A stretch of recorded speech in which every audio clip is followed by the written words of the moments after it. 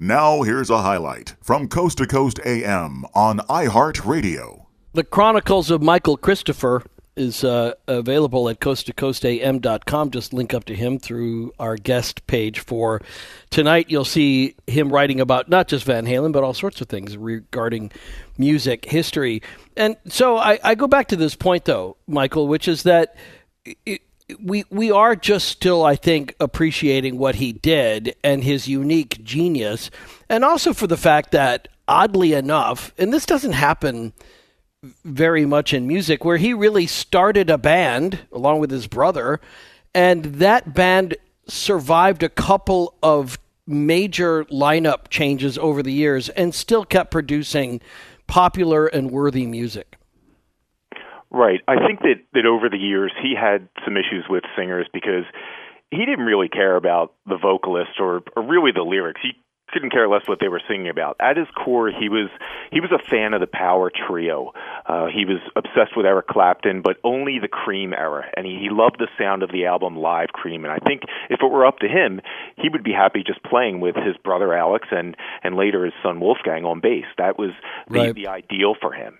And he got Michael Anthony, who was obviously terrific. And what is interesting about that power trio thing, I think, is that some people have argued that that's the purest form of rock, in the sense that, like a triangle replicates a pyramid, it's sturdy from every direction.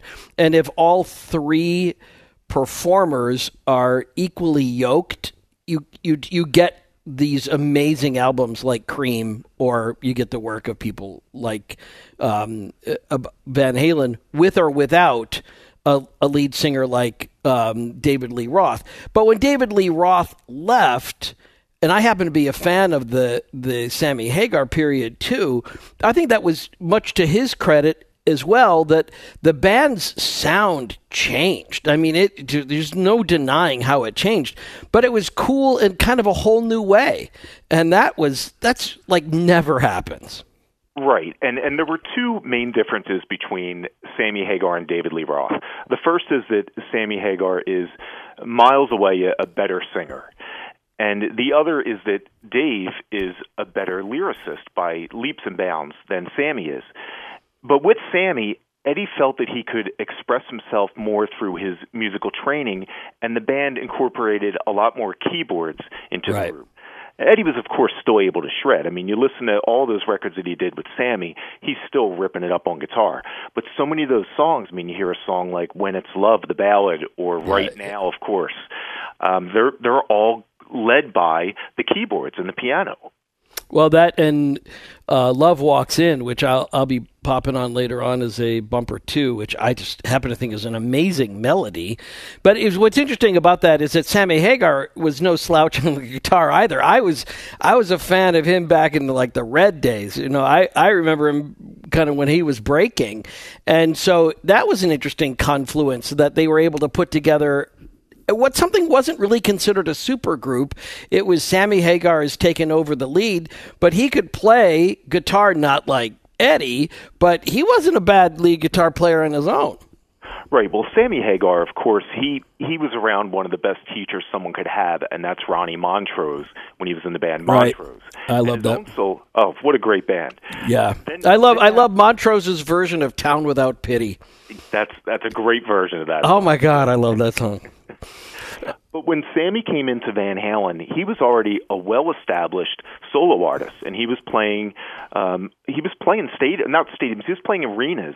And when he joined up with the band, it was pretty exciting for a lot of people because it was, in a way, like a supergroup. You had this well-established singer. They didn't just find a nobody. It wasn't like AC/DC when they found Brian Johnson, and it was somebody who's that guy? It's everybody knew I Can't Drive 55. Everybody knew Three Lock Box. Right. And it freed up Eddie, with Sammy's guitar playing, it freed up Eddie to explore different textures within his own music and within his own band. Yeah, that's very interesting. I like how you're talking about that. There's no mystery surrounding the death of Eddie Van Halen. I mean, this was semi-predictable in a sad way, especially when you see those early photos of the band, and there's Eddie Van Halen with that distinctive cigarette stuck on his lower lip while he's playing, for hours on end.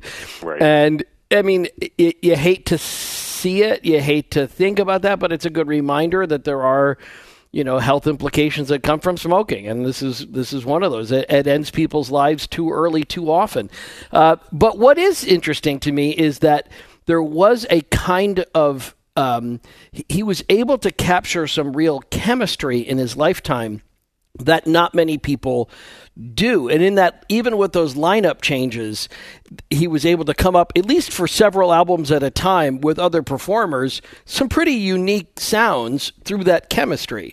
And that's the mystery that's so elusive, because so many other bands could never pull it off. I mean, when Freddie Mercury died, Queen still tours, and there's been a couple of people in the lead position, and that's kind of cool, but it'll never be Queen. And it was still Van Halen, even with Sammy Hagar as lead vocalist. Right, especially when you have the guitarist who is the centerpiece of the band.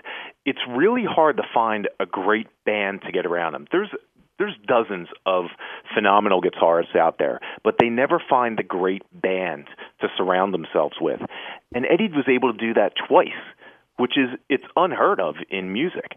And again, he had to grow a lot with Sammy Hagar, and I think that contributed to the longevity of the band. They were able to survive the influx of grunge music because they didn't sound like a band from the Sunset Strip. They didn't sound like a hair metal band. Yeah. It was a constant evolution within the group. That's true. Yeah, I love that. In fact, that's a really good point, because there were so many Van Halen wannabe bands that came out, and they were good. They had an album or two and always a couple of good tracks. And, I'm always game for a little Great White every so once in a while, or Rat, or, You throwing some round and round, you've got me all in. But there's one main difference with Eddie and all those other guitarists in those bands. You never saw him without a guitar in his hands, and by all accounts, he wasn't really comfortable without it in his hands. And that's how he chose to speak to people, not through interviews or coming up to the microphone during concerts. And when the band wasn't on the road or on the stage, 90% of the time, Eddie would be in the studio or in his hotel room practicing. He did his share of partying, and that's well documented. Oh, yeah. He was most at home with his guitar, and I think that's one of the things that separated him from other musicians who were watching the clock in the studio, waiting for the time there to end so they could get out, go to the clubs, experience their fandom. They wanted to get all their accolades from being famous, and I really don't think Eddie cared much for that. He cared about the music. We're talking with music historian Michael Christopher. You can link up to him through coasttocoastam.com. Everything you said is true. I think what's interesting to point out, though, is that I met him a couple of times. Did you ever meet him? Well, no, I met him in 1998, but it was in one of those backstage kind of cattle call things where you go up, do the quick meet and greet, get a picture with a bunch of people that you don't even know, and then you move on. So you get to say something like, thank you very much for the music, and just move along. Next. Yeah, that's pretty much what I had, too, although I was the morning host on a rock station at the time, so I got a little bit more time, but it was very much like the same thing. And somebody asked me on Twitter about this tonight, and I told them that my memory of every time I met the Sammy Hagar-led Van Halen backstage was just how nice they were. And they were never, I've been backstage all my whole life, right? And it got to a point where it was just another day at the office. As cool as it is to meet famous people and get autographs and whatever, and I'm as dopey as the next guy, but here we were all geeking out because it was when Eddie Van Halen walked into the room, and he was just perfectly nice about it. Introverted, but he didn't make anybody feel uncomfortable for the fawning. And I measure somebody's worth on that. I don't know if everybody's had that same experience, but that's how I will remember it. And I saw it it happened twice. So I had a feeling so much about Eddie Van Halen that he would almost go out of his way to make people feel more comfortable around him because he knew what it was like. He knew what it was like to sit there and be in the presence of one of your idols and freak out a little bit. But he wanted to make whoever it was, whether it was a fan coming up to meet him for the first time or some guitarist that was even very well known on his own. I mean, there's legions of guitarists out there who are well known by their first and last name that they were quaking in their boots when they first met Eddie, and he was just as kind as could be with them. Yeah, like Joe Satriani, Steve Vai. I mean, some other people are pretty darn good. And people forget, like, he also had a little bit of fun with doing the whole thing, the Beat It solo, right? And working with Michael Jackson and Quincy Jones. That seems so out of place.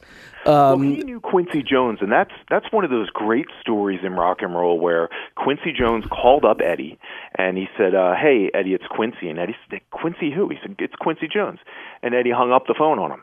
Quincy called back, and he said, "Hey, it really is Quincy." And he said, "What do you want?" He's like, "Look, I'm producing Michael Jackson's new album. You know, he did the album Off the Wall. He's got this new album that I'm working on, and I'd like you to come down and maybe play a guitar solo or something on it." And he goes, "Yeah, no problem, Quincy. I'll come down. I'd be honored to come down and work with you." And because Michael Jackson at that point wasn't Michael Jackson, so Eddie. Well, Off the Wall was pretty big, but it didn't blow up like Thriller did. I mean, you got to remember, it was already a #1 album on R&B and pop charts. But I'll go with you on Thriller was a whole new level. That's just all there is to it. Yeah, that's just worldwide into the stratosphere. You could go into some cave somewhere and somebody had the Thriller record. Right. But when Eddie did go into the studio to work on the track that became Beat It, he just did 2 improvised solos. They kind of melded the 2 of them together, and that was it. Walked out, and he was finished. Never got a dime for it, never asked for one, and it went on to become one of the biggest selling pop singles of all time.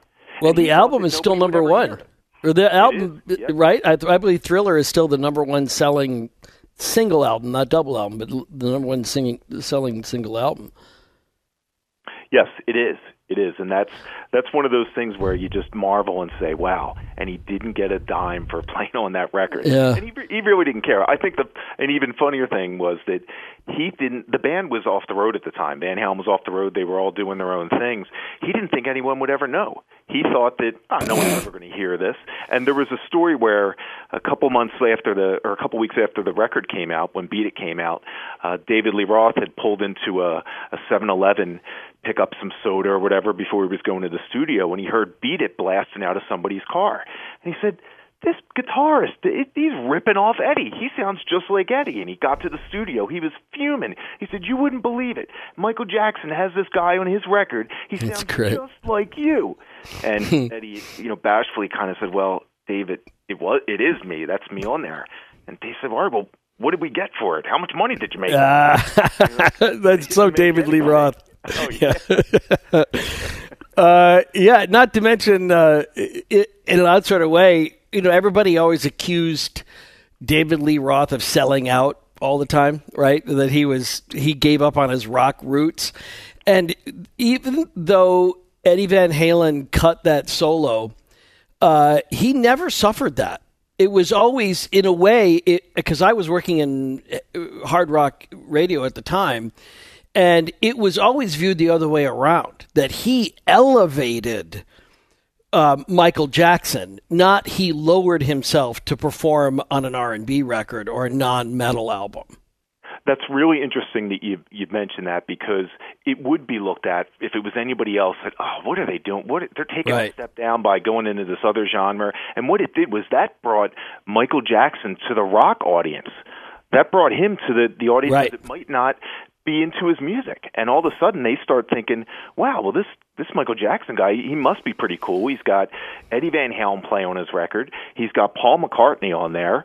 And we should give this guy a chance. And that's the rock world. And then next thing you know, he transcends all genres. And a lot of that has to do with Eddie Van Halen. Listen to more Coast to Coast AM every weeknight at 1 a.m. Eastern. And go to coasttocoastam.com for more.